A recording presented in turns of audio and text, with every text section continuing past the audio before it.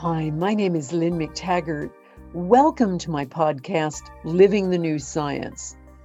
In these first podcasts, I'm covering some extraordinary discoveries by frontier scientists and why this changes everything we think about how our world works and also how we should live our lives. Today, I'm having an amazing conversation with best-selling author and spiritual guru Anita Moorjani. Anita, you may remember, had terminal cancer and after a near-death experience, came back and was soon completely healed. One thing I have in common with her is witnessing instantaneous healing with my Power of 8 groups. So in this discussion, we're diving deep into the mysterious nature of healing. Welcome, everybody. I'm here with my dear friend, Anita Moorjani, and we are here in conversation about spontaneous healing because that's a subject dear to both of our hearts. Now, for those of you in my audience who don't know Anita, she is an amazing person. She had this extraordinary experience. She had end-stage cancer, had a near-death experience after going into a coma, all of her organs shutting down, and came back after this extraordinary experience, in a near-death experience, came back and found she was healed within no time at all. It was the most extraordinary spontaneous healing. She went on to write 2 books, Dying to Be Me and What If There Is Heaven? She's an internationally best-selling author, and she has extraordinary ideas about spontaneous healing and exactly what it is. Thank you. Thank you for that beautiful introduction. Anita, tell us a little bit more about your journey. What happened to you? This was an amazing near-death experience. Well, thank you.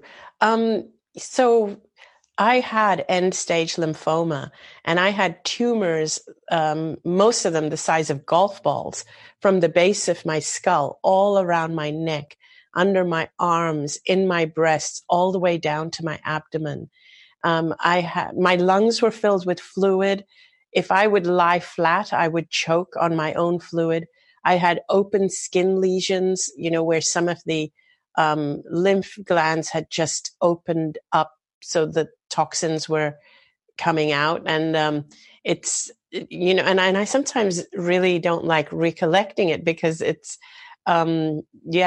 painful, it's gruesome. I weighed 85 pounds at that time at my final stages, where I literally was just skin and bones. I was a walking skeleton. But my muscles had completely deteriorated. And because my muscles had deteriorated, it was because my body was no longer absorbing nutrition. I couldn't walk anymore. My legs couldn't even hold up my weight. So I was either sitting down, lying down, moving around in a wheelchair. People were wheeling me. My neck was so weak that I couldn't even hold my head up. My head would always be hanging down like that. That's how bad I was. That was the shape I was in. And then I fell into a coma, and the doctors said that these were my final hours. My organs had now shut down. But what had happened, so here's the thing. The previous night before falling into the coma, it was February the 1st, 2006, I felt so much pain, so much discomfort, so much fear. And I realized that I had been fighting this disease. I'd been fighting with my body. I'd been fighting to stay alive. And I was now really tired and in so much pain and discomfort that I felt that it was no longer worth fighting for my life. I felt that death can't be worse than this. Mm-hmm. So literally, I surrendered. And it was after that surrendering, and I went to bed that night, and the following morning, I didn't wake up. And I was being cared for at home. And so when I didn't wake up, my husband was frantic, and he called the doctor. My doctor told him to rush me to the hospital. That's when all the doctors said that my organs had shut down. But all this time, even while being rushed to the hospital, even at home, when my husband discovered I wasn't waking up, I was aware of everything that was happening, even though my eyes were closed, even though I was in the coma. So when I was in the hospital, I was aware they were rushing around, putting tubes into me, but I felt no pain and no fear. I felt incredible. I felt light. I felt connected. I felt like, really, it just felt so, the only words I can think of is surreal. It felt surreal, but I was no longer in my body. And I was aware that I was kind of entering this greater reality, if you will. And it just felt so amazing. I'd never felt this good before, not in my physical life. And what happened, though, is as I continued in this realm, I felt like I was continuing to expand. And I felt a feeling of what I can only describe as unconditional love, like I was enveloped in this feeling of it was warm and safe. And then I started to sense other beings around me. I realized that I was dying. I was aware of my physical body lying on the bed. It was like I was looking at it, and my physical body looked so small and insignificant compared to how I was now feeling, because I started to feel like I was entering this state of clarity because I was no longer in that limited body. And I started to realize things like that, wow, this is who I actually am. I'm not that little person or that little body who I thought I was. I'm something so much more. I am something much more magnificent and powerful, and I still live beyond the body. And there was this a beautiful, amazing feeling of incredulousness. And everything I was aware of, it wasn't like I was viewing through physical eyes because my physical eyes were closed. It was like I just had this super awareness and 360-degree peripheral vision. It's so hard to describe.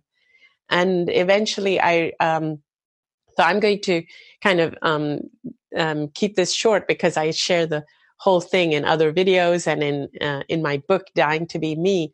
But I encountered the essence of my deceased dad, and it felt like because I sensed other beings around me as well, some of whom I didn't recognize, and I felt they were there to help me. They were there to help me through this process. But it was my dad who really was the one that was the key, because I learned while I was in that realm that I had lived a lifetime of being in fear and making all my decisions from a place of fear. I feared disappointing people. I was a people pleaser. I feared failing. I feared illness. I feared cancer. I feared everything. So every decision I made was one of fear avoidance. And I realized from that realm that we're supposed to make our decisions from love, from passion, following our calling, not from a place of fear. I also realized while I was in that realm that it was a huge part of my fear was because of my upbringing with my dad. My dad was the one that had instilled all the fear in me. And so during my life, my dad had instilled the fear in me. And here I was with him in death, in the other side. And it was my dad that released me from the fear and told me I needed to go back and live my life fearlessly. And at first, no part of me wanted to come back. I wanted to stay there. But my dad wanted me to know that I had a purpose and I hadn't fulfilled it yet. And so when I made the choice to come back, I came out of the coma. I'd been in the coma for about 36 hours. And I came out of the coma and my body healed. Like within 4 or 5 days, all those tumors shrunk by 60 to 70%. Within 5 weeks, they could find no, they could find no trace of cancer in my body. I mean, amazing story, and so interesting because, as I said, I'm finding some real interesting parallels about what happens in group intention. So before we start digging into that and looking at this from our two perspectives, I'll just give a little bit of background about myself for your audience and how I came to start working on intention. I have a background as an investigative reporter. That was my background when I started out my adult life. And I worked with my husband in launching a magazine called What Doctors Don't Tell You.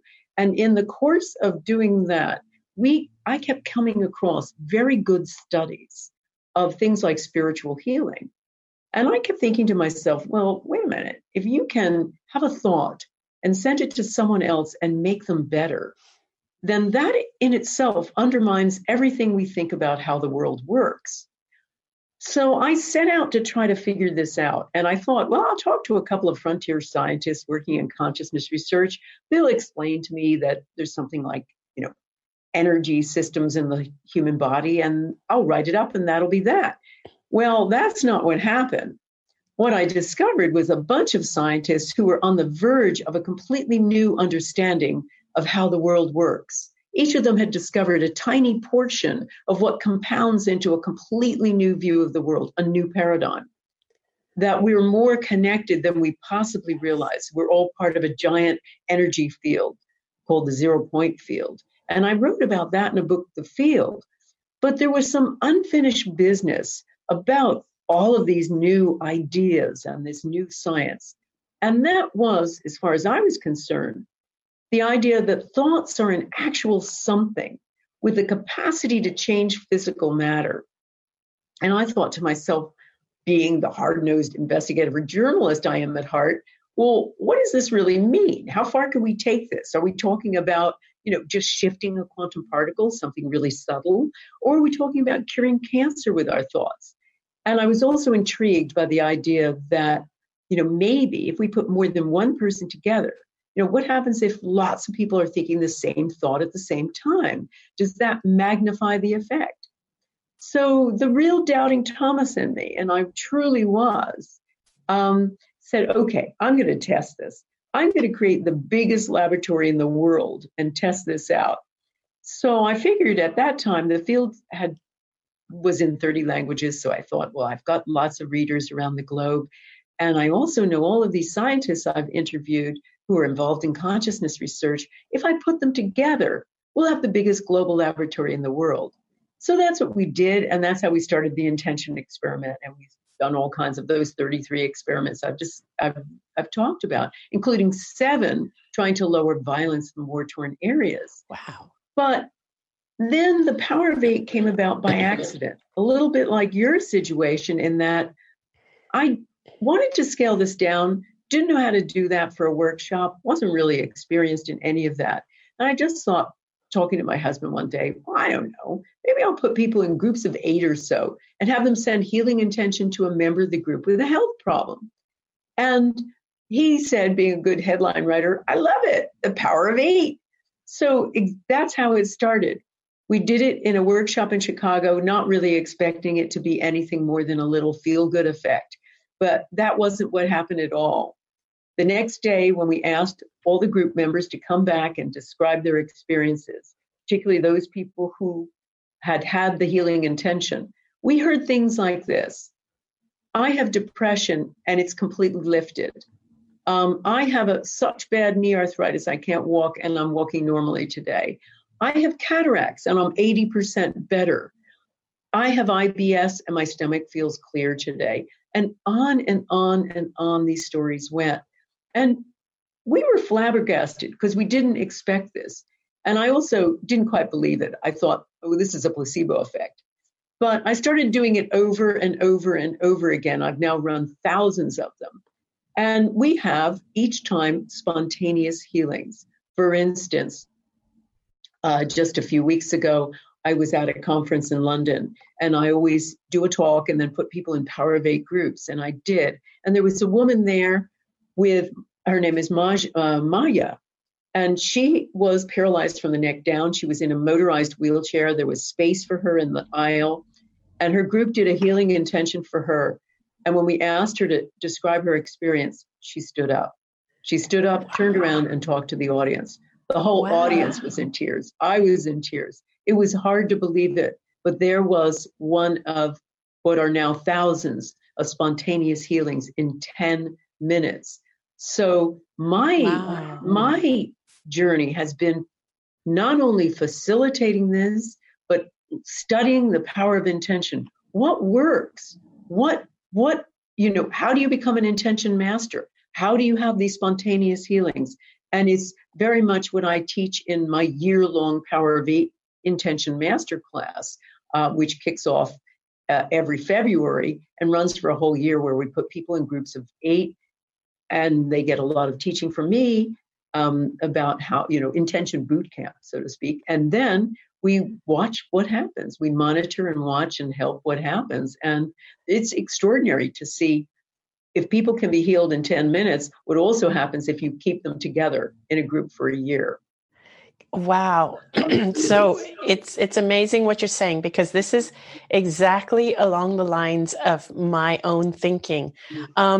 So if I can just say a few things here about this. So when I was in that state, it was a realization that my body was not supposed to, my body was a lot more powerful than I had ever been led to believe it is.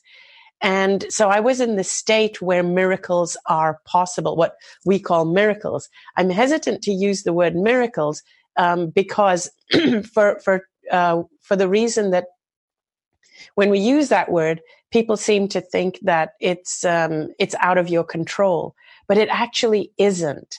And we live in a paradigm that makes it very difficult for miracles to occur, because one of the things that I also noticed, see, one of the things that bothers me actually is that I healed cancer and I can't heal this cold and sore throat. I have to let it run its cycle. I picked up a cold. Good for you, Anita. It is. Clearing out the junk. Yes, I picked this up during my travels, and it's kind of, I have to just let it run its course. But what I noticed is that after I came out of the coma and the cancer was like healing so rapidly, and I was saying to everyone, I know I'm healed. I know I'm healed. I don't need these tubes. I don't need the meds. I don't need anything. Nobody believed me. Nobody believed me. And when they don't believe you, and I'm talking about in the hospitals, the medics and everybody, not only do they not believe you, and it is changing. So this is back in 2006, but the doctors were wonderful human beings and very caring, but it felt as though they were trying to take my miracle away from me. Mm-hmm. Mm-hmm. And do you know what I mean by that? Because it was, to them, it was impossible that something like that could happen. So here's what I sometimes feel. If we live in a paradigm where we believe it's impossible, then it is impossible. But if I didn't have that near-death experience, if I did not have that and just had the spontaneous healing, it wouldn't have lasted long, because they would have been able to take it away. So what's really important is getting people into an environment where it is possible, so that they can hold on to the miracle. That is what I've been trying to do, because what's been blowing me away since my book Dying to Be Me came out is that when I shared the story, my first thought was, people are going to say, so you had the healing, so how does that affect me? And I was worried about that. I was worried people were going to say that, okay, so you had the healing. How does that affect me? And I was worried that people were going to say to me, I need you, can you heal me?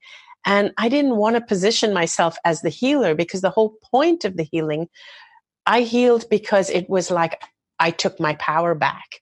I realized that the power was within me. I realized how powerful my soul is, or my energy, or my, whatever we want to call it, higher self. I realized that God, God or the universe or whatever we want to call it, expresses itself through me. I had spent a lifetime of giving my power to other people. So there were all these pieces I had to work with. I thought, I don't want everyone giving me their power. The whole point is that they have to realize their own power and take it back. And so when I wrote that book, I kind of wanted to keep all these things in mind. And I didn't want people to feel that I was just showing off that I had this healing, and I was just going to talk about a miracle that happened to me that's so random.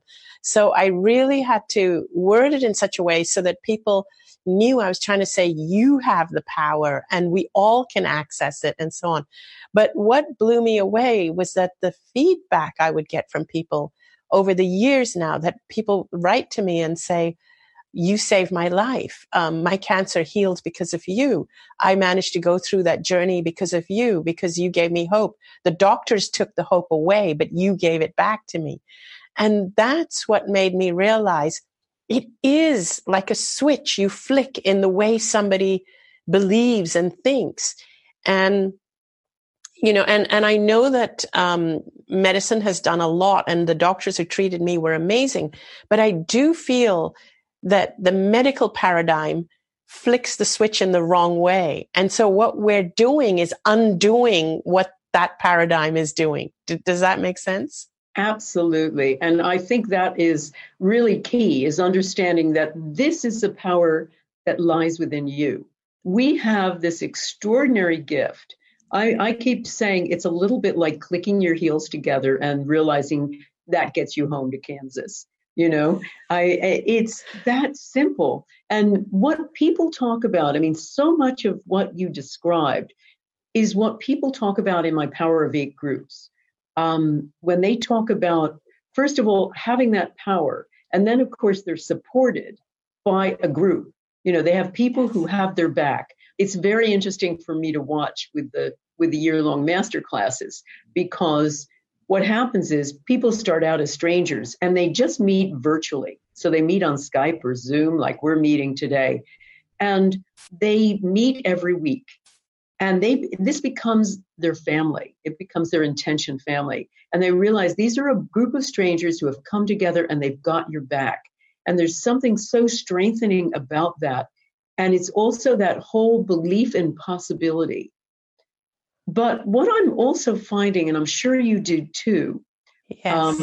A real key element here that I've been studying, and one thing that I wanted to do once all of these things started happening, particularly, I was finding that it wasn't just the senders who were getting better, or the target in the case of the big intention experiments, but not just the receivers, but the senders were getting better too.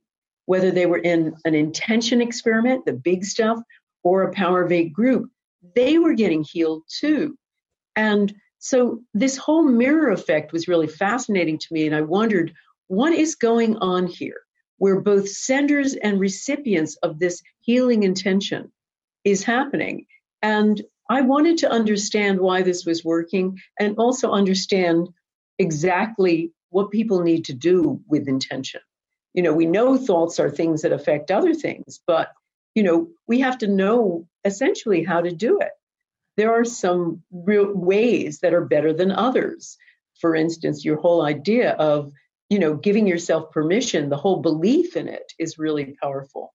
Yes. But one thing that's really key that I've found, and I'm sure you have too, is the whole idea of getting into a state of oneness. That's almost like a key factor in our Power of Eight groups. I wanted to study why these groups were so powerful, you know, and what we found when we put people in groups for a year is more or less 100% of them, of the people who meet regularly, have major transformations, whether it is their health or their relationships or their finances or their career or even their life's purpose. All of these things begin to shift depending on their intentions, you know, with this kind of regular meeting with the group. So I started looking at this from every perspective, and I looked at everything from group effects to the power of intention itself to altruism, getting off of yourself. And one of the real key factors here is entering a state of oneness, getting out of this separate feeling of separation. So I wanted to understand this, and luckily Life University said they offered to study these Power of Eight groups for me. They're the largest chiropractic university in the world, and they put their neuroscience department at my disposal. So we hooked up some groups of eight. We recruited Power of Eight groups from the student body, total novices, and we hooked them up to EEG machines, you know, that measure brain waves while they were doing these healing intentions for each other. And we found something extraordinary. We thought it was going to look just like meditation, certain kind of brainwave states. It didn't. It looked completely different. It looked absolutely identical to the kind of brain states that happen with Buddhist monks during ecstatic prayer, or Sufi masters during ecstatic chanting.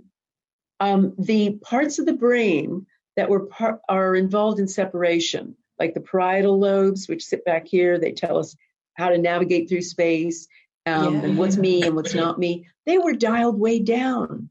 And so were the parts of the brain, the frontal lobes involved with worry, doubt, negativity. They were also dialed way down too. So these were brainwave signatures of people in a state of ecstatic oneness. They were having what the psychologist Abraham Maslow called a peak experience, where there are these kind of this altered state, this feeling of knowingness, a blinding epiphany of meaning, a feeling of connection with everything. Much of what you described during your near-death experience.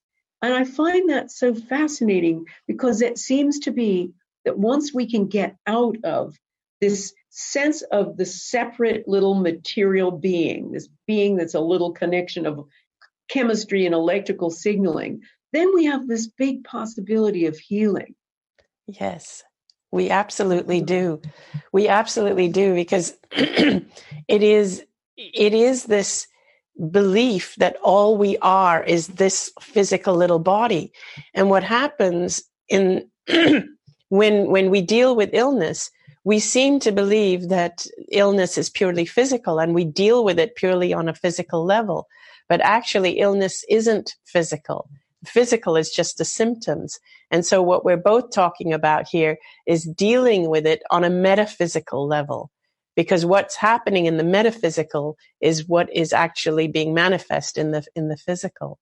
So that is, and I am not surprised that these experiments are working. It doesn't surprise me at all. What surprises me is why it's not more mainstream. And I was speaking to a doctor friend of mine who was telling me that the way that the medical paradigm currently is, it's about 50 years behind what other, like the kind of work that you and I do. So, and the kind of work that Joe Dispenza, Bruce Lipton, Greg Braden does. The medical paradigm is about 50 years behind that. And absolutely.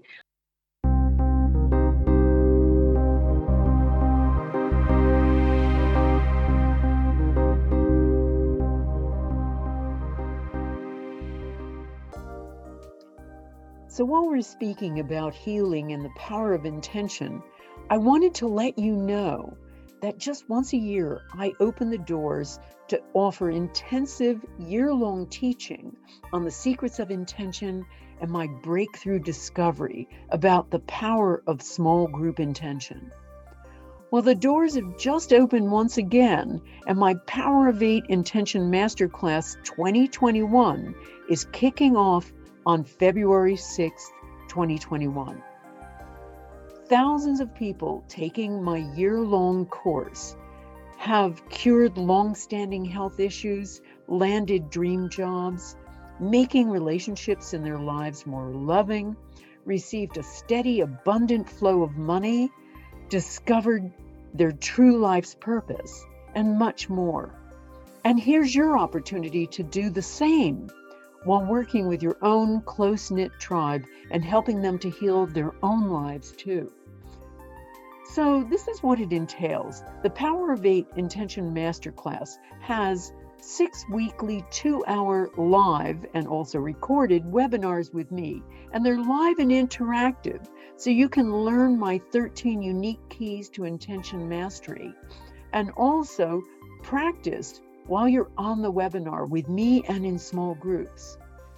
You'll get your own specially created virtual Power of 8 group in your particular time zone, and they'll become your intention family because you'll be meeting them for an entire year under my ongoing supervision. You'll get weekly tips, advice, and guidance from me for the entire year. You'll get simple exercises and intention experiments you can practice in your daily life or group. You'll get monthly online monitoring of your progress so I can help you achieve your goals. And finally, 4 additional webinar sessions spread throughout the rest of the year. So you'll get invaluable feedback and new techniques, including my special time travel intention to overcome blocks to your progress. Now, if you book now, and I urge you to do so because my course sells out really early every year, you can take advantage of our early bird price, which secures your place for $100 less. So to find out more, check out my website, lynnmctaggart.com.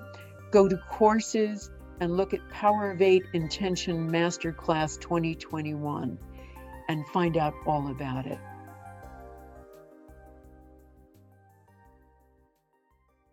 You know, I was also interested, Anita, when you were talking about these beings of light.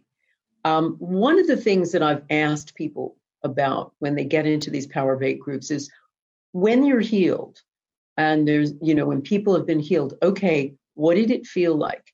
And not only did they describe that kind of mystical altered state, you know, what Course in Miracles calls the holy instant, you know, it's a spiritual orgasm, basically. Yes, it is. They describe that, but they also talk about other beings sometimes. Yes. There was a woman called Melissa who said she was an empath and she was in a Power of 8 group. And she said, when I do this, I see light beings behind every chair of the circle. Wow. And it's like, almost like this state of oneness can summon people from another realm or entities from another realm. Another woman who she was due to have a knee replacement, and her knee was so bad it was wobbling all over the place. During her Power of 8 group, and this is just the first time she met, she felt like there were warm mitts around her knee while people were intending for her. Warm mitts, like some other entity was healing it. Healing her. And then yes. she got up after it and did a deep squat. It was just extraordinary. And we get that sort of thing all the time where people come out of a Power of 8 group and they say, wow, my senses are really heightened. You know, the grass is greener than it's ever been. The birds sound sweeter than they ever have. It is that kind of, as you described too, that kind of ecstasy of, yes. you know, this peak experience. And I find that so interesting, particularly with the groups. What's amazing to me is, you know, it takes years of practice to become a Buddhist monk or a Sufi master, you know, years and hours of discipline priming to get into the state. But our students, as part of our study, as well as the people who enter from our course, are total novices. You know, they've never done it before. Most of those students hadn't even meditated before. Yet they were transported into this essentially altered state in an instant. And I started thinking that, you know, a fast track to these kinds of this state of oneness is a group. You know, you don't need sweat lodges and you don't need ayahuasca. What you need is a group and a common intention. And it is a kind of fast track to the miraculous, getting out of that state of oneness and into that state of possibility for healing. Yeah. Oh, that's beautiful. Exactly. And what you say about the beings, we are surrounded by beings all the time. That's exactly what I felt. I felt that there were these beings of light that were guiding me and showing me, and they wanted me to know that they were with me, and they had always been with me and had never left my side, and they would continue to be with me. So I still call on them. Even now, I still call on them when I need them. I know they're there even when I don't call on them. And this is the thing, when we are aware that we're surrounded by the beings, we open ourselves up to them. Because one of the things that I do as well in my workshops and in my courses is I speak about how to get in touch with these beings and how to open ourselves up to these beings, because that is so important to know that we have these beautiful, benevolent beings who are there. And the more that we push away, yes. So the reason why it seems to be happening when people are in that state of intention, when you put them in the groups of 8, is because they are in that space where their mind is not occupied by anything else, and they're open to receiving that. But when we are in a space of being in stress and fear and trying to meet deadlines, and our mind is just racing, and we're so in our mind, we're almost blocking the guidance from coming through. It's almost what it feels like is for the guidance to come through and to help us. There needs to be, for us to actually feel it, there needs to be a kind of, our energy field has to be a little bit lighter or thinner. And so that's why I think the monks meditate, because they get into that energy field where they feel that guidance. So you don't even need to meditate. I wasn't someone who meditated when this NDE happened to me, but the idea really is, I tell people, find that state of joy, do something that makes you happy, do something you love, be with people you love. Even that state makes you primed to receive messages and to get intuition. Just being in that state of joy, of empathy, of compassion, of love, those kinds of states, as opposed to stress, fear, anger. And so those states, the heavier states, are the ones I find where I'm finding that maybe the guidance doesn't come through as much. No, absolutely. And it's so interesting to know that we are surrounded. We've got these loving entities to help us. And certainly, as I say, that's what people are reporting over and over again with these Power of 8 groups. One of the things that I find that really helps people get into that state too, one of the things that seems to work, and as I say, I've looked at the Power of 8 groups from every angle to see what's the secret sauce here. And one of the secret sauces is altruism. When a number of people in our masterclass aren't achieving what they want to achieve, let's say they've gone along, they've listened to all of my teaching, et cetera, week after week, they've met with their groups, and they're not achieving what they want. For instance, Andy. Andy was this really, really talented young woman, had 2 young children, was going through a divorce and needed a new job. And she was looking everywhere and just got no leads. And she was very talented. She should have easily got a job, and quite young. Nothing. So she had her group intend for her. And I was listening to this and trying certain things with her, and finally just said, Andy, get off of yourself. Let's intend for somebody else. Just intend for somebody else. So I had somebody else in mind, who was a young boy called Luke, who was 15 and had broken up with his first serious girlfriend. And in a fit of adolescent angst, he threw himself off a 40-foot structure onto hard ground. So Luke broke every bone in his body, had nerve damage, brain damage, all kinds of things. And the doctors didn't think he was going to live. So I had my whole masterclass do weekly intentions for Luke, while his stepfather kept a running commentary to us of feedback of what was happening to Luke right after our intentions. So it was really interesting. And we saw that Luke really had major changes each time we did it. And it was over 3 weeks. But here's the interesting part. I mean, Luke got out of the hospital in record time. Did we do this? Maybe it was good doctoring. Maybe it was us. But Luke is a completely normal, healthy 18-year-old now. So this was 3 years ago. But Andy was the more interesting story. Andy, immediately, as soon as she started intending for Luke, she gets a call out of nowhere offering her dream job. Now, that has happened over and over and over with people who were stuck in these groups. I'd say, intend for someone else, get off of yourself. And suddenly everything shifts for them. And when I started looking at the science of altruism, it makes a load of sense. Altruism is like a bulletproof vest. People who do things for other people are happier, healthier, live longer, they're better in every regard. But also it seems to be something that is loosening just what you were talking about, Anita, that sense of fear, that sense of contraction. You get off of yourself and things start opening up. Yeah, exactly. Are you going to be doing this Power of 8 when in fact I realize that you and I are going to be speaking at the same event in Ottawa? Are you going to be doing this in Ottawa? I am, yes. Anita and I are going to be at the Science and Spirituality Conference in Ottawa in June of 2020. And we're going to be joining Lee Carroll and Bruce Lipton, Joe Dispenza, Greg Braden, the gang.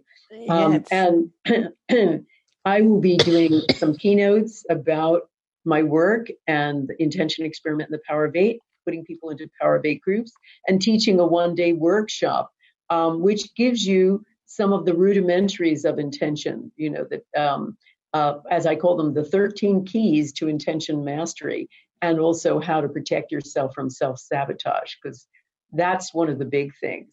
Yeah. Now, how about you? You're going to be there too. Yeah, I'm going to be doing a few keynotes and also a full day workshop where I will be talking about healing and how to turn, basically what it means to have a miraculous healing, and it's about making the word miraculous into a more everyday word where it's not considered a miracle anymore. I'm going to be taking people on a guided meditation to the mindset. In other words, a journey through their own near-death experience. I've actually created an NDE meditation together with Barry Goldstein. You may know who he is, Barry Goldstein, who is the sound healer. So I've created an NDE meditation CD, but I do take live audiences through their own near-death experience, where they can actually then feel into their own, their own power, they get to feel who their soul is. What did their soul come here for? What was the soul's intention?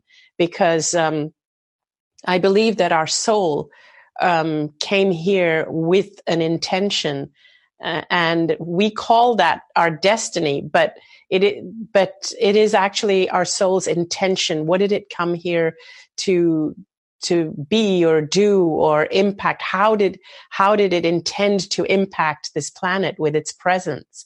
And so our soul came with this intention, but we always have the free will as to whether we fulfill this intention or not.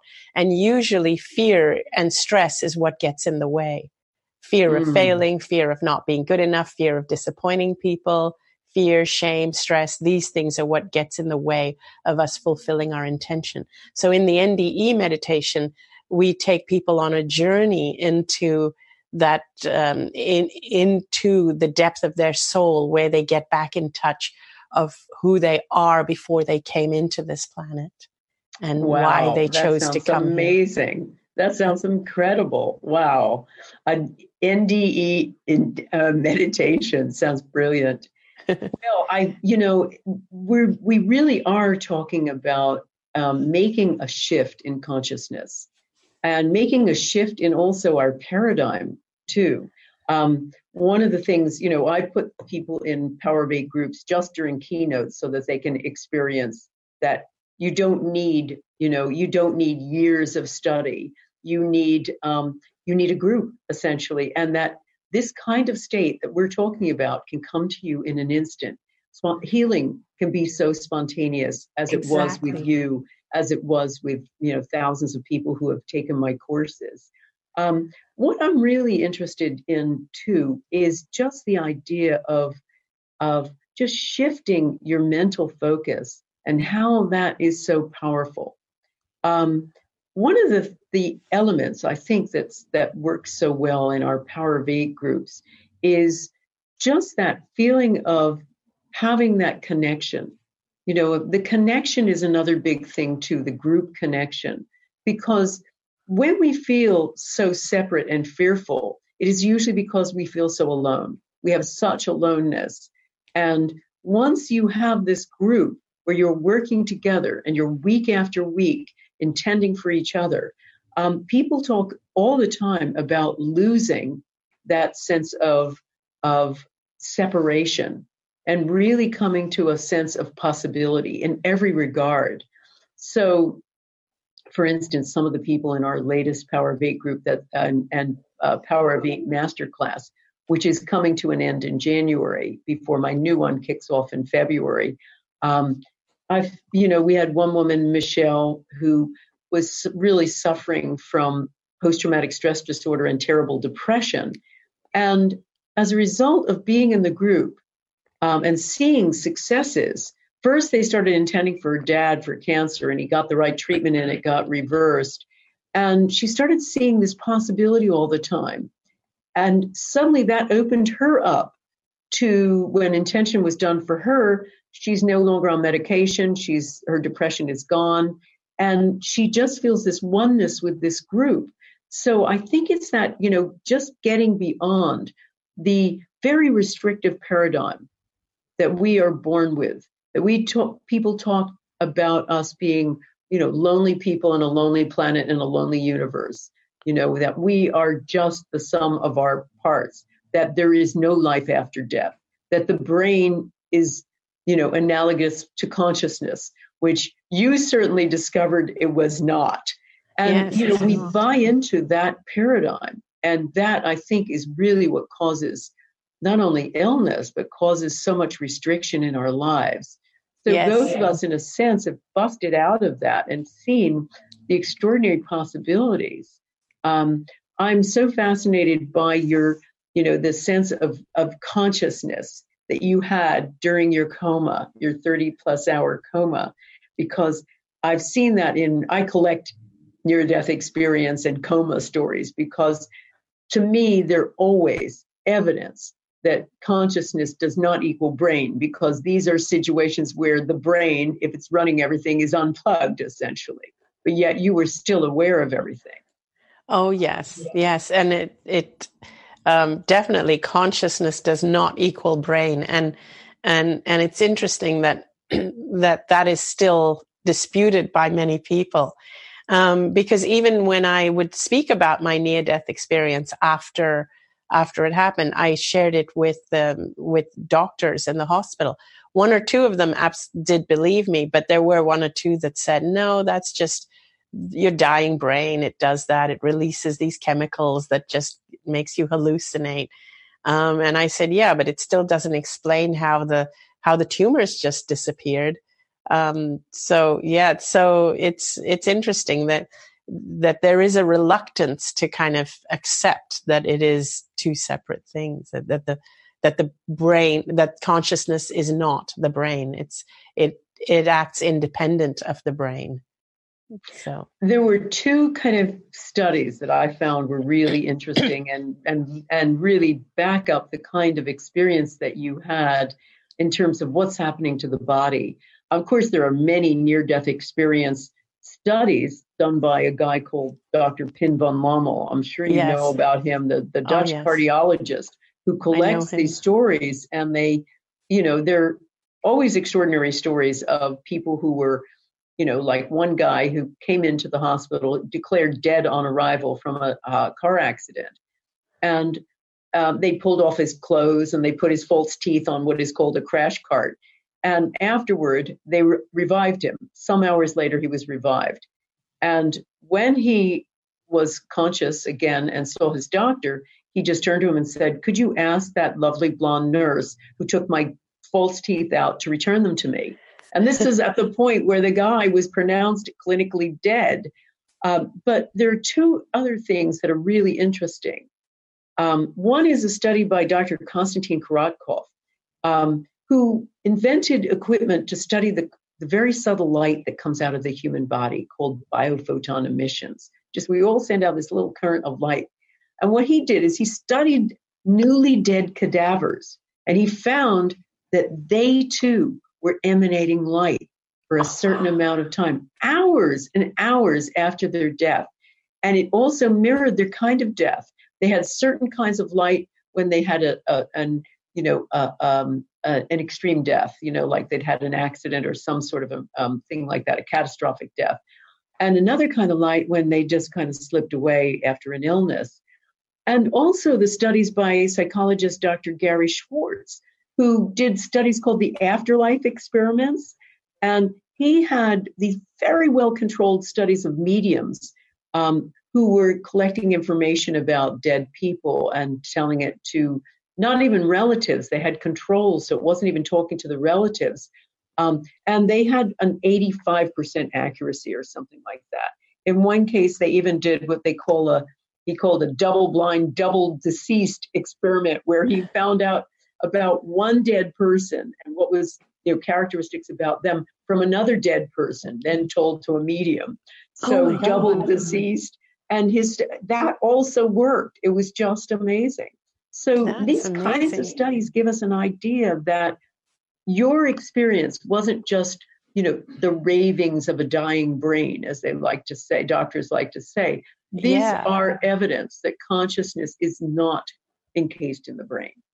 Yeah, and there is so much evidence, because I have met so many near-death experiences, like many, because I have attended meetings at IONS, that's International Association of Near-Death Studies, and there's some incredible stories they share. I have appeared in documentaries with other fellow near-death experiencers. And I remember I met a Spanish guy who couldn't speak any English, but he was on this documentary with me. And so his story was being translated. But what was really amazing about this guy was that he had been declared dead. And he was in the mortuary. He was literally in the mortuary with a toe tag before he came back to life again. Wow. So that was phenomenal when he said, he was in the mortuary. That is amazing. Now, were all of these other people you've met, did they also have healings when they came back? They were different. So I don't know of many, maybe one or two that have had healings, but most of them have not, but they had a renewed sense of purpose. One person I met, wonderful guy, excuse me, from New York, who's also written a book. His name escapes me right now, but he was hit by a car while he was crossing the street. So he died and then came back, and he suffered cardiac arrest, and he was on a crash cart and everything, and they brought him back to life. And but it changed his life. And so he did have to endure his injuries and go through a slow process of healing. But I think his healing was faster than it would have been had he not had the NDE. That's one. And the second thing is, I don't think they expected him to heal, but he did. And so because his injuries were pretty horrendous. And but he still went through being in hospital for quite a while and healing his broken bones and ribs and so on. And a lot of other people I know, they didn't have obvious injuries, but some of them, in fact, after the near-death experience, have still had to deal with the aftermath of the physical injury or accident. But they kind of have a better understanding of why they have that. So it's changed their perspective of life. But many of them were healed. A lot of the people who I know who have experienced healings, like spontaneous healings, miraculous healings as a result of whatever, in the groups that I've worked with or the workshops, they haven't had near-death experiences, but they have experienced healings by going into different states and then feeling their angels and their guides, feeling the warmth of them coming. Like the lady you said who felt the hands around, the mitts around her knees.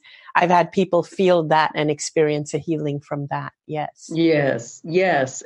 Or lots of energy. I mean, our Power Vedic groups talk about huge amounts of energy. I mean, one of the things that really blew my mind, as I say, I came to this as a doubting Thomas when I first started the intention experiments, not expecting it to work, really. Thinking, we're going to have a little mild effect. We're not going to purify water with our thoughts. We're not going to, make seeds grow faster with our thoughts. And yes, we did. You did. It blew your mind. It blew my mind. But what was really interesting to me was the feeling of during the intention experiments.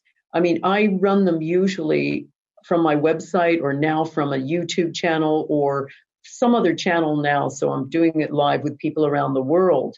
And what I have found is almost unbearable energy emanating from my computer. And that's exactly what people describe. They talk about, they say things like this, because I survey people afterward to find out what happened to them.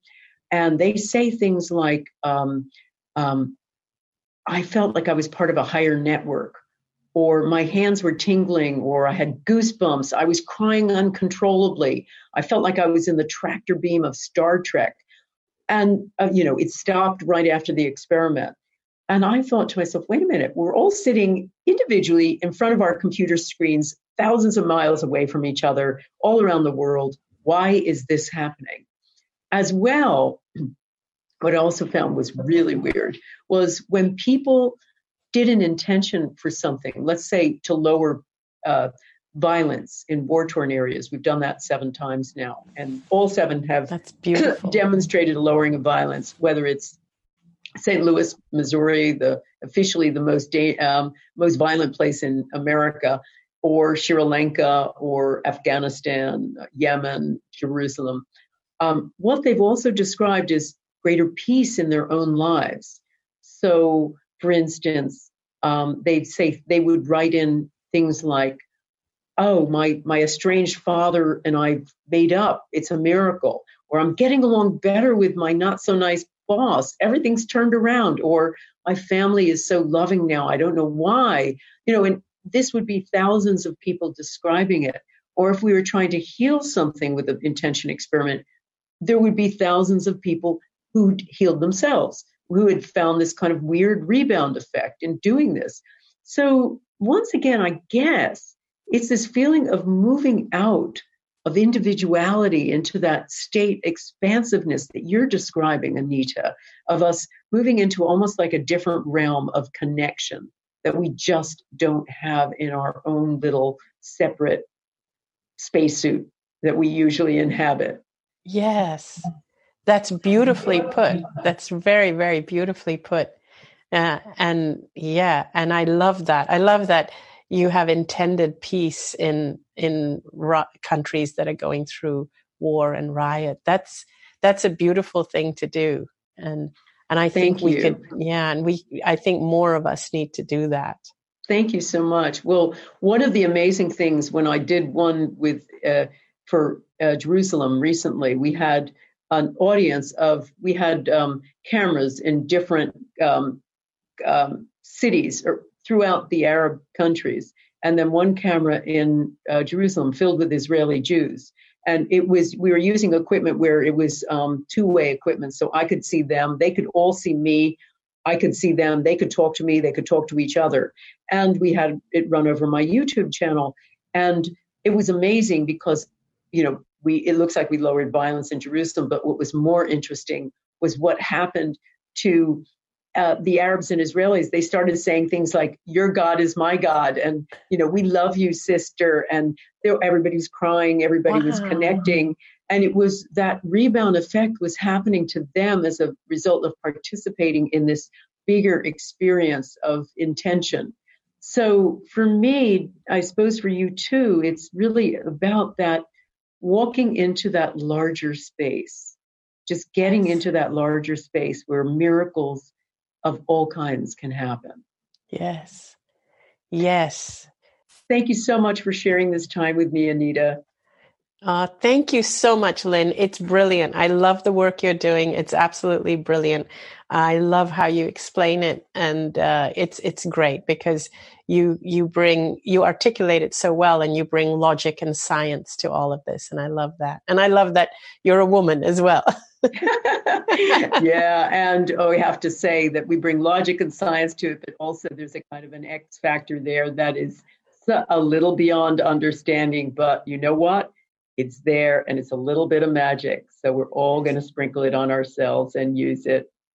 So thanks again, Anita. I love your work. I love your message. And Aw. we'll see you soon. Thank Great. you, Lynn. Thank you. And thank you, everybody, for listening in. We really appreciate it. Take care. And we hope to see you soon. This is Lynn McTaggart, helping you to live the new science. Keep listening, and I'll continue to give you information and tips each time about how to incorporate this new information into your life.